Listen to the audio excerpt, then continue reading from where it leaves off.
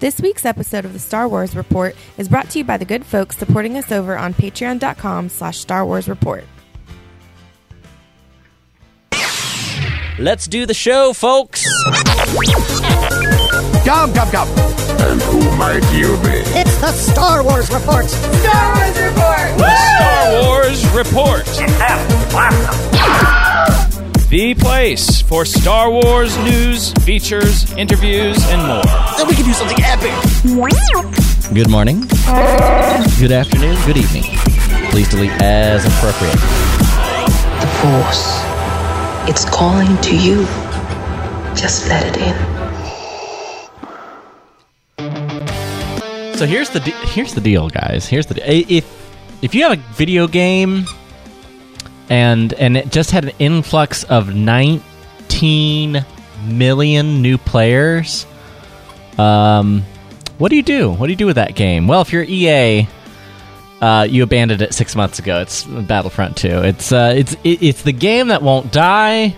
We're going to talk about it because it's also the topic, at least in 2021, here on the Star Wars Report podcast, that won't die.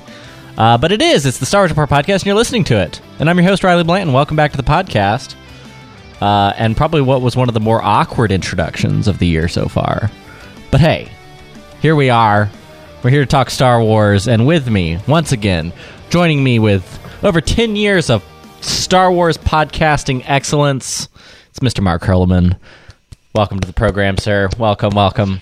Howdy. Feeling a little old. Yeah, it's Quiet, aren't you? We are old. We are old, sir, in podcasting terms. We were just talking about this right before the show started on the Patreon exclusive Rogue Transmissions. But we were talking on Rogue Transmissions about how old we are. We've been at this. Star Wars Report hits 10 years this June, I want to say it is.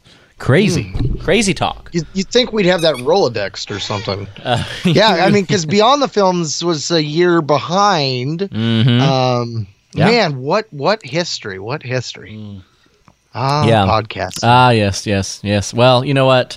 Let's talk about the future of Star Wars, which is going to be in the news. We have something to report. Come closer, I have good news. Data brought to us by the Bothan spies. You can send a clear transmission. There it is. Listen. So if you're a Star Wars Battlefront 2 player, odds are you may have noticed a flood of player matches lately, and that is because it's not a coincidence. It's because there's recently a promotion held with Epic Games Store for a PC-based version of the game, and this was a couple weeks back, and during that promo they gave away Battlefront 2 for free for a week, and now EA has given us a better idea of just how many people actually downloaded and started playing the game. It was 19 million people, Mark Hurleman. Well, it makes sense. I mean, because if I have it on my consoles, both of those, but I don't have it for my computer. Yeah. And if it was free, why wouldn't you take advantage of that? I mean, exactly. Now I'm like, my computer friends out there, just because I don't game yet, you could have let a brother know. Come on now, son. Yeah. Well, and we've been talking about Battlefront 2's resurgence over the last few months. It won't die. Player numbers and the community around the game has continued really strong ever since they announced that they were no longer going to release updates for it.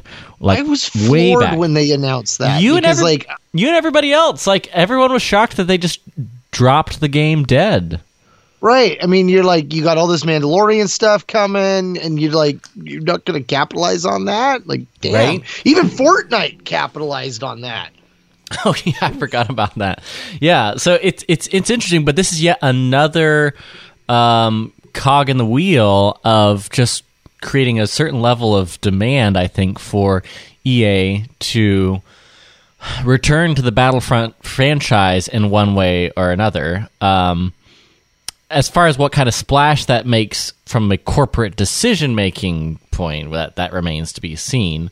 Again, they've announced that they were not going to release any new content for it. EA did say in the tweet that...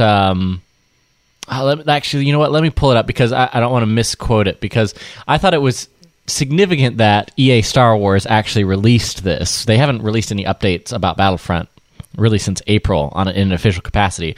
So even though the fact that they tweeted something out, here it is. More than 19 million players got hashtag Star Wars Battlefront 2 from the Epic Games Store promo.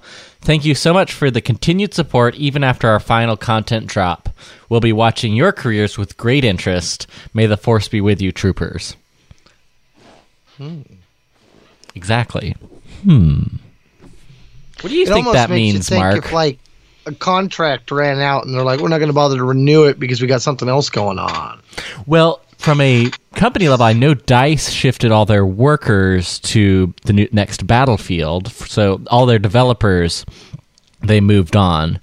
And I think they assumed the game would just die off, and it hasn't. And in fact, the player count has been increasing going into the holidays with The Mandalorian and then this Game Store promo. Like, there's been item after item reinforcing the notion that there is a just huge demand for a casual first-person shooter Star Wars game. And I love that. And even the mod community has been releasing their own updates. Someone did... I'm glad you said that, because that's where I was going to go, was like the one thing I am very aware of when it comes to this game on PC is the mod community, because my son has always been big on the Clone Wars, and so every time that they would do a new Clone Trooper mod, he would show me the video, and eventually the videos got like 15 minutes long of just mod of all these different types of stormtroopers you could play, or Ahsoka Tano, or Darth Maul, or dude, just to name a few, modding everything. It was insane. Yeah, just to name a few. Yeah, the Ahsoka mod, making Ahsoka playable was a huge fan request, even long before she showed up in The Mandalorian. They were really hoping that those, and I think they really were planning future content drops. So, I think it's fair to say, especially if you look at the replies to to that tweet and just the overall Battlefront community that refuses to die. Whoa, you're encouraging people to look up replies to tweets? I know I should not. This is I feel like I'm violating a core value here. But even so, with all the new players, I don't know that they're gonna. Well, maybe they would. It would be kind of historic if they decided to do like one more Goodwill content drop, and they shifted some developers to do one last content drop, and then shift their focus to a Battlefront 3. Because there's no way, I think, they're not thinking about doing a Battlefront 3, especially with all of this good news about Battlefront over the last month or two. Well, and I'm trying to think if there's any other IP where they've come back to the content and picked it up outside of like television shows and stuff, like, Roseanne coming back eventually, or, there's been so many that have done it. I'm trying to think what the heck the name of that one is. Modern Development? No. Yeah, I know what you're talking about. Yeah.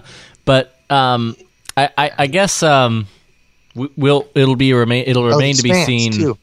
Exactly how they go back to the Battlefront project. But the fact that they sent out a tweet, at the very least, is them recognizing how vibrant the community is, and I think that's a positive. I think that even with the really rough start Battlefront 2 had, it's the greatest redemption story in Star Wars video games. I know we've talked about it on the show, but it really is. And it is a video game heavy show, Mark, because we got some updates on my favorite kind of Star Wars game, which is Lego Star Wars, the Skywalker Saga. And so Don McDermott, who's the lead hub designer at TT Games, actually had a few interesting quotes. Mark, you want to take this one away? Yeah, the lead hub designer at TT Games revealed that the upcoming action-adventure game will feature around 800 unique characters, and about 300 of them will be fully playable. Although that's that's a small number. Like, there's 800 unique characters. I want 800 uniquely playable characters. Come on, You're so hard to please, Mark. But anyway, one of those is fan favorite Babu Frick. Hey, hey! Hey, hey! Furthermore, the game will allow players to explore both planets and space battles across over 28 different locations this time around. The older gamers' level-based structure is being mixed with open-world exploration. Which is a first for Lego Star Wars games, which I think is going to be an interesting dynamic. Yeah. No, I mean, I was talking to Jim about this on our year in review, and I mean, you can't go wrong with the Lego content. As long as you just admit that, Lego Star Wars is its own thing. It's all canon except for Lego Star Wars. But I also like the fact that Lego Star Wars is also the only thing in any canon that's actually taken us past the Rise of Skywalker. And so if we might be able to do that in game fashion, in an open world in Lego, I think that'd be a lot of fun. I think that would be hours of fun, especially if you get to explore as Finn and do some maybe Jedi training missions and stuff. I think kids would get a kick out of doing that. It's funny you should say Finn. I actually didn't include this other quote that was also in the interview that she did, because these controversies are often so overblown and so politicized and tribal in the social media Star Wars fandom. But you did say Finn, and I feel compelled to bring it up. She actually specifically mentioned that there were opportunities to expand, and I'm paraphrasing, expand storytelling that wasn't available in the films in the Lego format to include, and she specifically calls out a more complete story for Finn, and that Finn's story in the Rise of Skywalker timeline of the game is a little bit more involved than his role in the movie, which is also on the backs last week or the week before of new quotes from John Boyega describing kind of franchise work and his role in Star Wars with some level of saltiness at being really kind of marketed as a lead character in The Force Awakens, and by the time Rise of Skywalker comes around, definitely kind of a secondary role as the story focused on Ben Solo and Rey. Yeah, it's interesting. The article that you brought up at Star Wars Newsnet, they go on, for example, Finn's role in the Rise of Skywalker is getting a boost, as the creative says that this is their chance to put things right. I love the idea of added content in general. I think that's one of the things that the Lego games have always done well. I think back at the first one when you're playing episode 1 and you're with Qui-Gon and Obi-Wan and you're trying to get out of a room and you have to go up and through this other 5 hallways just to get down the corridor. You're like, whoa. On the GameCube, cool. That's where I played the original Lego Star Wars. Ooh. Yeah, I think it'll be... I'm looking forward to it. It's right up my alley. I'm sure it'll be kind of repetitive from a lot of the previous Lego Star Wars games and cover a lot of the same territory, but it seems like it has enough new features and elements that I'll probably get it. Don't talk too much about the open world exploration. I would love to know what they're doing with that with the time frame. Is it just a online open world where everybody can come together? I could see a pseudo, maybe boxed in version of a Lego Minecraft mashup. Well, then I was thinking in Minecraft, then if you did something like that, where then you could probably have every era explored, where you have each era having its own open world. But that'd be cool. They don't give you anything there, so it's don't you got to give me this stuff, Lego. Shut me down, or I'm going to start dreaming big. Yeah, it'll be interesting to see. It'll probably be their last foray into Star Wars for a while. We'll see. But we're not done with gaming news because, ladies and gentlemen. But wait, there's more. There is more. KOTOR. Remember that? Oh, shut up. KOTOR. Are you messing with... Wait, the KOTOR? Are we talking BioWare KOTOR? Knights of the Old Republic. What? Wow. It was really difficult for me to say Old Republic just now. I don't know why. Well, because it's a High Republic now. Well, that's what I was thinking, because is it a Knights of the High Republic? At which point my brain immediately went to, how would you pronounce that? Car doesn't work as well. Well, the Knights in the High Republic will acknowledge the fact that there is still an Old Republic. How's that to mind trip you? You know what? Forever 1,000 generations, the Jedi Knights are the guardians of peace and justice in the Old Republic. Before the dark times. No, all right. I digress. No, I mean, this is exciting news, because dark times for some Star Wars fans is the fact that Knights of the Old Republic never made the jump over. That is true. So, I mean, any kind of development right now of this game is going to wet their whistles, and I happen to be one of those fans. Yeah, I'll stop beating around the bush. There's some new rumors out about a Knights of the Old Republic game that's reportedly in development, according to multiple sources.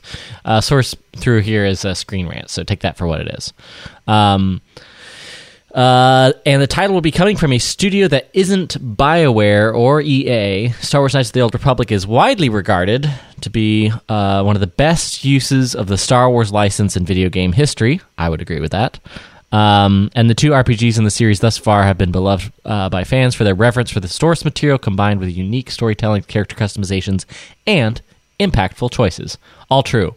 I still remember how gripping I found the story for the original Knights of the Old Republic, which came out in 2003. Mark, I played a PC version of it like years later, and me and Bethany were all into that for a time. Dude, it took me forever to finish that game on a light side setting because I went full dark my first trip through, and every trip after that, I set out to be a good Boy Scout. Yeah. And I fell down Temptation Island time after time.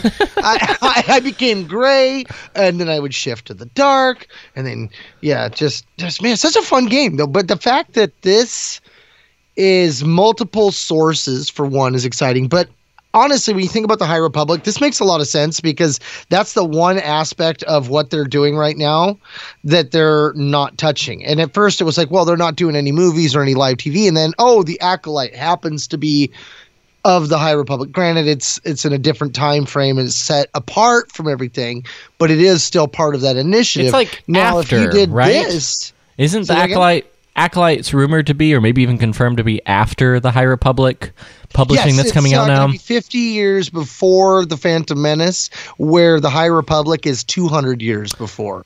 So it's, interesting. That was the initial time spot that they put it. Maybe that's changed since then. Or actually, no. 50 years is the Chinese exclusive story, and the Acolyte's about 100 years. Sorry. Gotcha. But so even those two projects, they're on the tail end of the High Republic era, but they have really nothing to do with anything else High Republic because they're separated by at least 100 to 50 or so years. Yeah.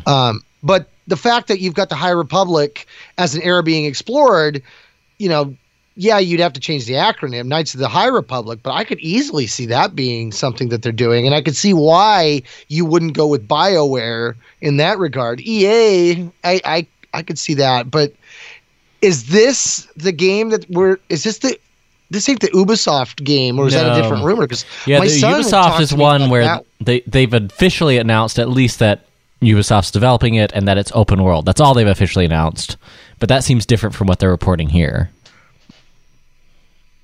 That is interesting in and of itself too, because that's exciting. Because my son was super excited when he heard that one. He's like, "Yeah, what do you think? What do you think?" If this is the case, I think this is a bit further down the road, and I think the Ubisoft Star Wars open world game will be the next one that we see from there. So, Star Wars Champions game, I think that's the name of it, brought Revan in. They brought some of the game characters and stuff like that in as things. We've seen the Black Series figures of these characters and stuff. Yeah. So, think about the fact that they were almost in the Clone Wars. We had models for them from Filoni. The fact that these characters have been so popular, the fact that they haven't made the jump yet, it seems prime time, because the one thing the High Republic is doing is giving us tidbits and details about that era, and it's exploring the past eras. We're learning. If you read the Test of Courage, you'll find out exactly how the Sith Order was formed. Not maybe exactly, but at least a big smoking gun. So they're giving you things even farther back than the era the stories are set. I think that's pretty awesome. And you could easily do something like that where you just mention something like that or tie it in, or take a pre-existing reference that we haven't seen fleshed out, like where Kanan mentions the Mandalore battle at Malachor with the Mandalorians and the Ancient Jedi and stuff, and throw in Revan's name. Well, and they kind of did that. So Revan is actually now canon. At least this is me being the most Mark Hurlman like that I can be. So are you talking about the planets? So in the Rise of Skywalker visual dictionary, that's where they have the different Sith trooper legions named after different Sith lords, and they that canonized Revan because there was one called the Third Revan Legion. Probably the most nerdy, story groupy way to confirm Revan as canon ever. Not even like a flashback in a comic book or like part of an actual real story, but actually in a visual guide. So that's definitely something that Pablo Hidalgo was just like, yeah, that's cool, let's do it. And nobody told him no. I recently had heard that the Tales of the Jedi, the Beast Wars of Onderon, had been loosely adapted in a sense of they were called epics. And those epics talked about that, and that was it. They referenced the stories from Legends, and that was as far as it got. So they're like, oh, there's a canon mention. We got it. Yeah, tick that off. Yeah. It's pretty good. That's a good one. Well, all right. So we'll depart from video games. I promise. If you're not a gamer, we do have a little bit for you on this show, and that is actually an interesting video that I wanted to highlight that just came out from the Disney Parks YouTube channel. I have a link to the full thing if you want to listen to it, but they talk a little bit about Galaxy's Edge, and it's like Scott Trowbridge of Disney Parks and Doug Chang, the lead designer, talking about Galaxy's Edge for really no other reason than I think they're trying to gen up attendance this summer at the parks. Disney doesn't want to lose all their money. At least they're trying not to. At least one of their parks is open currently. So here's a little excerpt of it. And to make room for the guest in this, a place where you can live a new Star Wars story, a place where you can live your Star Wars story, so that we could draw you in as an active participant and a citizen of this galaxy, and not just a spectator that's watching it from a distance, that's watching it from afar. Oh, and I cut a little forward in the video than on the segment I wanted to, but that was Scott Trowbridge, and he starts off the segment saying that, like, when we designed it, we didn't want it to be about anyone's memories of Star Wars. You know, we didn't want it to make it a specific time and place that happened in the movie, but we wanted to make it, as he said there, something that you can experience and be a part of. And it was interesting because it's a great video, especially if you have not been to Galaxy's Edge. You get a little bit more in-depth look at it. There's a feature on Disney Plus that's a TV special on hosted by Neil Patrick Harris, of all people, that originally aired on Freeform. That it kind of goes behind the scenes of Galaxy's Edge as well. But it's interesting that it's a part of their current summer push to get people out there. It seems like they're more loose with the costume idea. I mean, when they first launched Galaxy's Edge and stuff, it was like, you know, don't be too dressed up. We want to be able to tell, you know, the staff from the people attending and that, and you couldn't wear the robes and stuff that you had bought. But it definitely seems like, for a certain degree, I don't think you can't dress up as a Jedi, right? I mean, they haven't loosened that yet, have they? They have. What? I saw a fully Jedi'd up dad and his son waltzing around Galaxy's Edge weekend before last. I was down at Disney, my first trip since the pandemic, and we went and experienced kind of like social distanced COVID policy Disney, and we went to Galaxy's Edge briefly just to get a Ronto wrap. We did no rides. We did no experiences, no building a lightsaber, no Smuggler's Run. We literally went and bought a Ronto wrap and called it a day. I've got some Batu here in my studio. Well, you might want to have a doctor look into. I'm gonna save it for my my Boba's Bounty. Okay, all right. Because now that you mentioned that, I'm like, wait a minute, wait a second. So. It gets with the recent rumors of incorporating Mandalorian characters into Galaxy's Edge, which makes sense because for the most part, almost every one of those characters are kind of timeless. Yeah, exactly. It highlights that the possibility that I think Disney might shift their view of Galaxy's Edge to make it incorporate more characters at the very least that are from different parts of the Star Wars timeline. Because here's my view on it. Here's my problem. I don't really have a problem with Galaxy's Edge, but it's more fun if I pretend like I'm real salty about it. Here's my problem with Galaxy's Edge. You know why it sucks? No, it's nuance, people. Here's my thoughts on Galaxy's Edge. I think one of the shortcomings in the way that they designed it with the whole like immersive experience as the primary focus is the loss of having memories incorporated into the theme park, because they're for me as a kid, and maybe you tell me how it goes for you. Pause real quick, because I think as a Disney podcaster as well as Star Wars, when you say memories, what do you mean? I'm talking about designing the choice to design a place that's not from the movies that you remember watching, that you remember seeing as a kid. Those iconic locations, those iconic characters that you remember.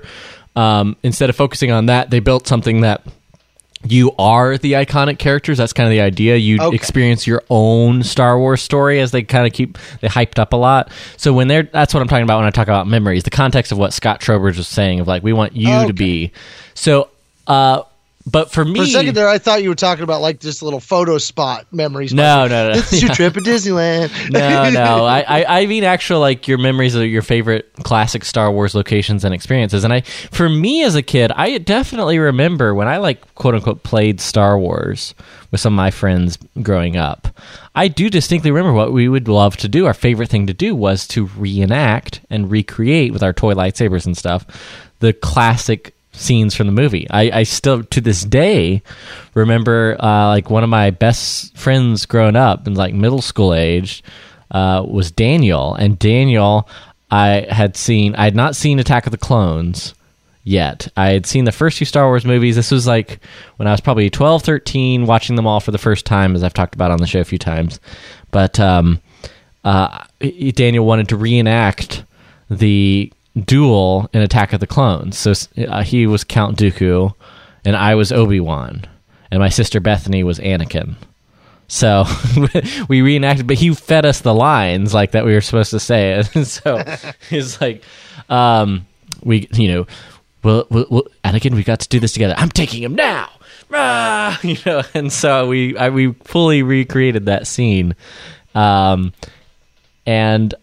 that's how I remember playing Star Wars. So it's interesting that to me it makes more sense to allow you to be a part of the most iconic locations in Star Wars, and you get to experience what it's like to be inside that world. And I think that to me is in some ways more of an immersive experience as a theme park than something unique that you recognize as looks like Star Wars and feels like Star Wars, but isn't anything from any Star Wars that we know. So that when you go to Oga's Cantina, it kind of seems like the Mos Eisley Cantina's bartender's cousin started another bar and just copied it, in the next town over, and they didn't quite get all the construction right because it doesn't look quite the same. It's almost there, but it's not exactly there.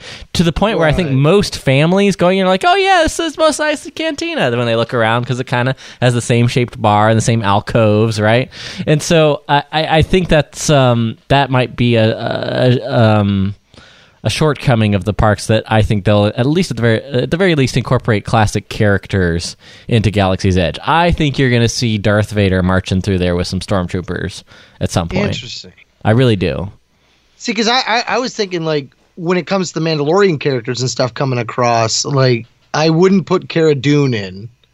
I mean, there's a part of me that's like, yeah, totally go for it because just representation and everything. But you put in characters like the Frog Lady. You put in, an IG-88. You put in, Mandalorians that are masked up, characters that you can't see their faces, alien costumes, stuff like that. And then it doesn't really matter where you're at in the era or anything like that. Because, that was kind of like my issue when I was trying to quantify. Again, I still haven't been there, so like nothing's been broken for me. But when I went there, you're looking at the Falcon, it's got the one dish, and then you look at Kylo Ren, and his helmet isn't broken, and you're like, well, you did break it, and after that dish has been replaced, like things don't quite line up. But it's an impossible. It's impossible. Yeah, exactly. So if you were to redo it again, would you say then you're more of the standpoint that instead of doing Batuu, they should have probably done Mos Eisley Cantina or the city of Mos Espa, where you have the cantina there and then a bunch of other stuff that you learn? Like maybe like you set it like 50 years in the future and suddenly Tatooine's a tourist stop because, hey, come visit the home where Luke Skywalker used to live kind of thing. So if you ask my honest assessment, I would have a hard time choosing. I don't think I could choosing between doing a greatest hits of Star Wars or a Batuu where it's more immersive. But honestly, like for considering, I think I lean towards the way that they did it, but be more open to not having to be so married to a timeline and just embrace the, hey, we can have stormtroopers and Darth Vader marching through here one day, and then we can have, you know, Darth Maul fight an Obi-Wan Disney cast member the next day, and just like embrace the fact that it doesn't have to be this complicated Westworld timeline / you know, world that you suddenly have to have complete consistency in. I think that probably is the best way to go, but still have it be this one location. Well, especially with having multiple parks. I mean, you could. If they never had to do Batuu at both parks. They could have easily done something different at one of the others to give you something else to go and see. I mean, and that's one thing. And I think the alternative would have been a greatest hits of Star Wars, but I think that would have been a more dedicated park concept, not a dedicated part of a park, which is what Galaxy's Edge is. Galaxy's Edge is not meant to be, from a Disney parks perspective, an all-day immersive experience. It's 2 primary attractions, some shops, some places to eat, and then a couple premium paid experiences where you can build a droid or build a lightsaber.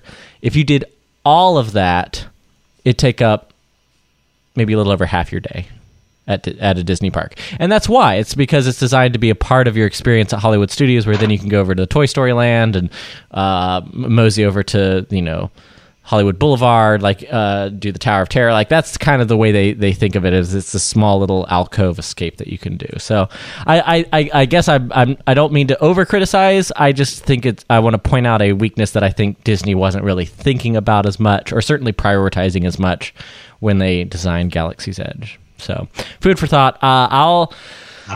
We'll be back on I want to say into next month. Yeah, into next month, when we're doing our outdoor social distance 1 year later reception for me and my wife, since we couldn't do a wedding. But it's in Florida, and you better believe that part of that trip's going to be heading down to the Mouse House and hitting up Hollywood Studios. We're going to do a pretty full day of it, so that'll be fun. We'll get to do the greatest ride at Disney ever in terms of design and experience. Rise of the Resistance, hands down, beats Flight of Passage, beats my other favorite, which is at California Adventure, which is the Guardians of the Galaxy Breakout. It beats them all. It's amazing. So I got one last little tag in here for the show, which is more about sort of the future of Star Wars and technology. But I thought it was cool enough to actually bring up Millie Bobby Brown is someone who's been long fan casted to play Princess Leia, and one of these deep fakes recently came out, casting her through the form of artificial intelligence technology as Princess Leia.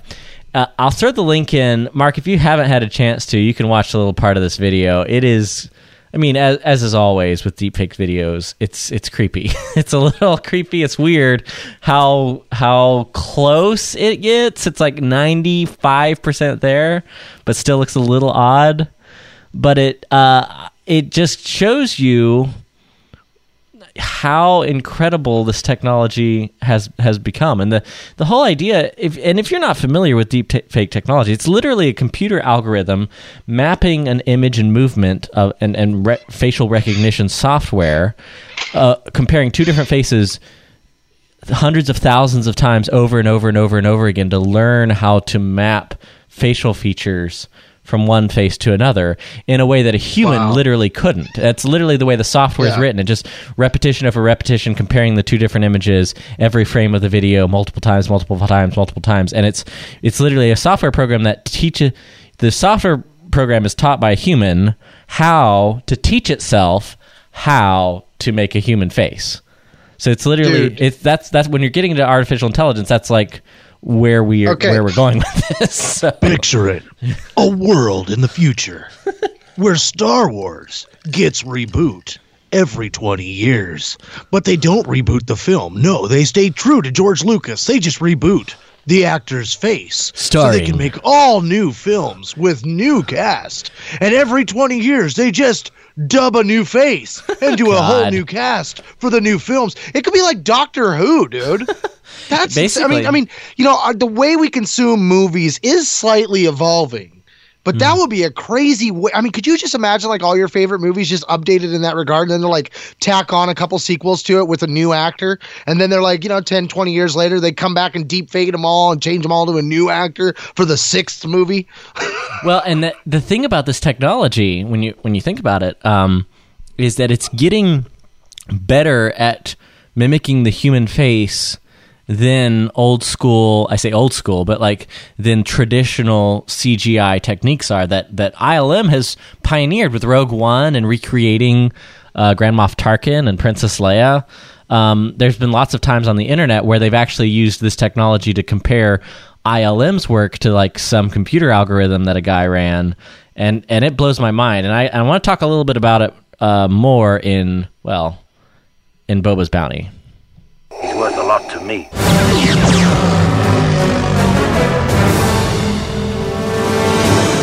As you wish. That's right, everybody. Boba's Bounty. It's where we talk about what we've been watching, listening to, experiencing in the world of our Star Wars fandom, and we want to share it with you, what we recommend, just what gets our goat going as Star Wars fans. And I set up the show this way because I have to talk about this YouTube video. It's amazing. It's probably my favorite piece of Star Wars fan-created content. Certainly of 2021, but, you know, granted, we're only a few weeks in. But seriously, it's incredible. It's the folks over at Corridor Crew, which is a YouTube channel that is hosted by and created by a bunch of buddies who are professional VFX artists. And a lot of what they do is different series analyzing special effects, stunts, you know, insider movie analysis of some of your favorite movies and moments, and they're just really knowledgeable, really fun to watch. It's very in the vein of oh my gosh, Mark, what is the Mythbusters? Kind of in the vein of a Mythbusters Discovery Channel format, but just in the YouTube era. White Rabbit. Exactly. So I you know, rather than just like beat around the bush, I'll play the first few seconds of this week's video that they did. Those dead eyes. Yeah, pretty good. Mm-hmm. There is a debate going on about how they did Luke Skywalker in The Mandalorian. So here's what we're going to do. We're going to make a deepfake of Luke Skywalker. We're going to show you how we do it. Literally asking, can we do better than a multi-billion-dollar company called Disney? We might be able to. The Corridor Crew, and they it's amazing. They literally these nerds talk about deepfake technology and how far it's come along, and they analyze the Luke Skywalker effect because if you look at it closely, it looks like they got the actor, and this is sort of their assessment of that effect. They got the actor who's kind of the same height and weight roughly as Mark Hamill that put on the costume. Oh. And then they created, and this is their best guess. We don't know because it wasn't like this was in the behind the scenes documentary. They didn't talk about Luke Skywalker at all in the gallery episode on Disney Plus. They've literally released nothing official other than that there was a stunt guy, more or less, who was in the costume, and Mark Hamill did the voice. That's kind of all we know. But what it kind of looks like they did is their own hybrid where they created a CGI plate of Mark Hamill's face, and then used some level of deepfake technology to actually create the facial movement that analyzed Mark Hamill Return of the Jedi era, and kind of used that mishmash of technologies to create Luke Skywalker. And the contrast between the Luke Skywalker effect in The Mandalorian versus, for example, Grand Moff Tarkin in Rogue One is significant. The Tarkin imagery is really sharp. It's under really bright key lighting. You can see every detail, like almost the pores on his skin. Like you can kind of see this. I remember watching it in theaters and being like, this is too realistic. It was this uncanny valley thing. Whereas with Luke Skywalker, even like the other characters in the same environment, Baby Yoda, Din Djarin, are in this kind of sharp lighting with reflections everywhere. The lighting on Luke Skywalker is very soft. It's a little bit of a blurry effect. It's a little mechanical in its movements, or very subtle. It's like there's not very much like dramatic movements. And if you watch what they did a deep fake over an actor that they got that looked kind of like Mark Hamill in the same face structure. And they got a little bit more exaggerated movement, filmed it on green screen plates, used their like supercomputer with their best processor, and it took it 10 days of processing power to run the deepfake software. And the end result is incredible. The end result, I won't say it looks better because they're more ambitious with the effect. They try to get more movement, a little bit more interaction with his eyes and head movement and stuff like that. That's not in the original. And so in so doing, the deep fake parts kind of show through. But in terms of image sharpness and then the actual quality of of how much it looks like Mark Hamill in this fan video is incredible. And then the whole process of these freaking nerds spending weeks trying to recreate this one shot, and they build their own green screen and shoot it with their own cameras. I love it. I love it. It's absolutely like DIY filmmaking from these guys who are so passionate about visual effects and storytelling.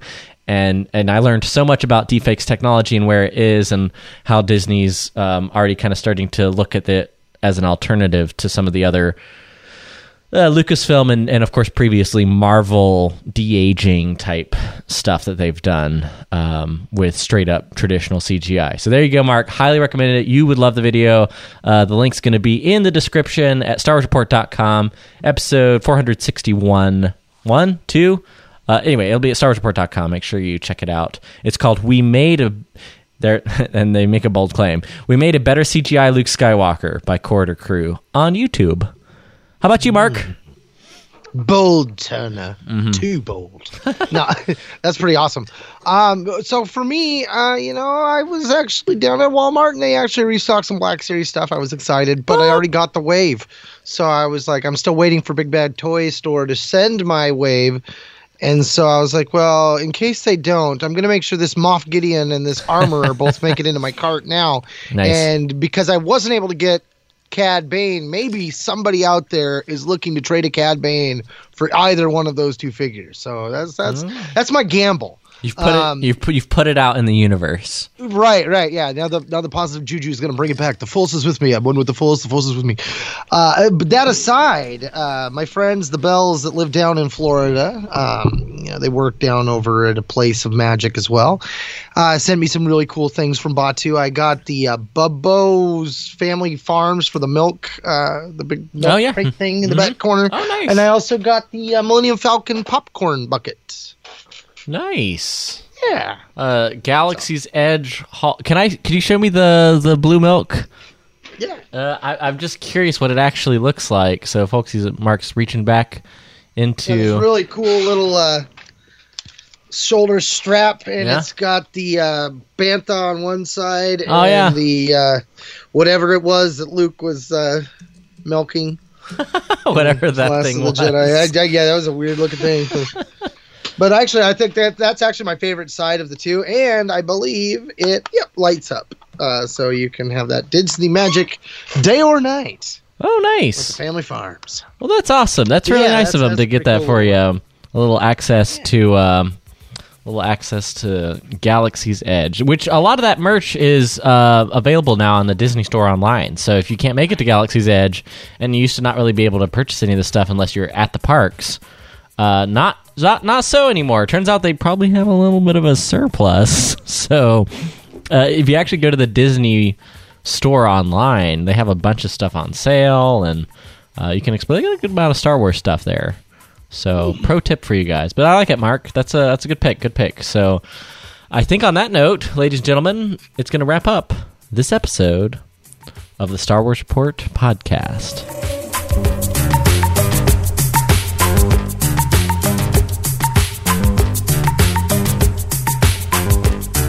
Folks, you can stay in touch with us in between shows. Shoot us an email, starwarsreport@gmail.com. That's how you can email us and communicate with us directly. We'll read it on the show, if it is for the show. Also, facebook.com/Star Wars Report. Stay tuned to our Twitter, @Star Wars Report. And if you're listening to us on the Apple Podcast app, make sure you leave us a rating and review. We have the packages packed. I know, slow updates here.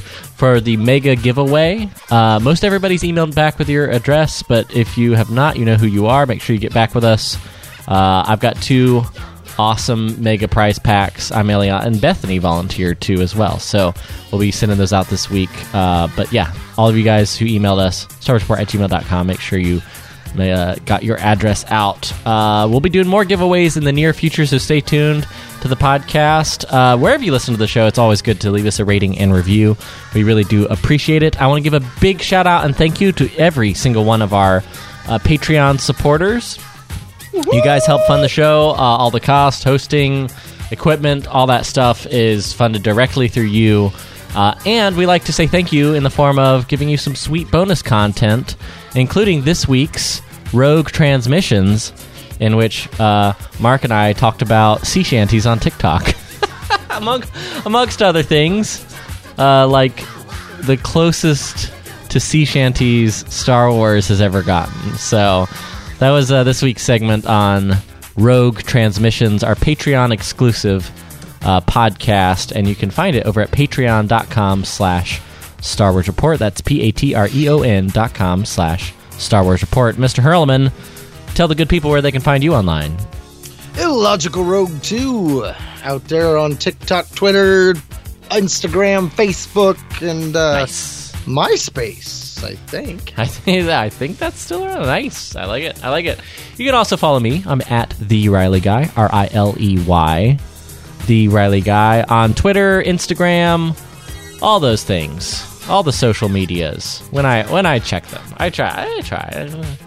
It does get a little dangerous out there sometimes, but you know that's how it goes. That's how it goes. Folks, until next time, we appreciate you listening to the podcast. May the Force be with you, and remember, many Bothans died to bring you this podcast.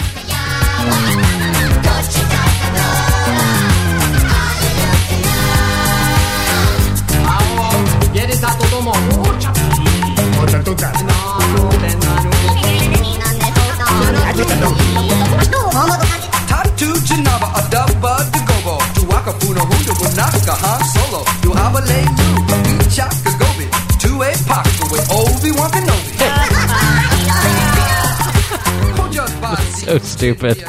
What were the 80s, man? What were they? Yeah. So dumb. Obi-Wan Kenobi. Tachu Tadabada. Lord have mercy. All right, let me stop the recorder here. Doctor, I appreciate it. I'm going to...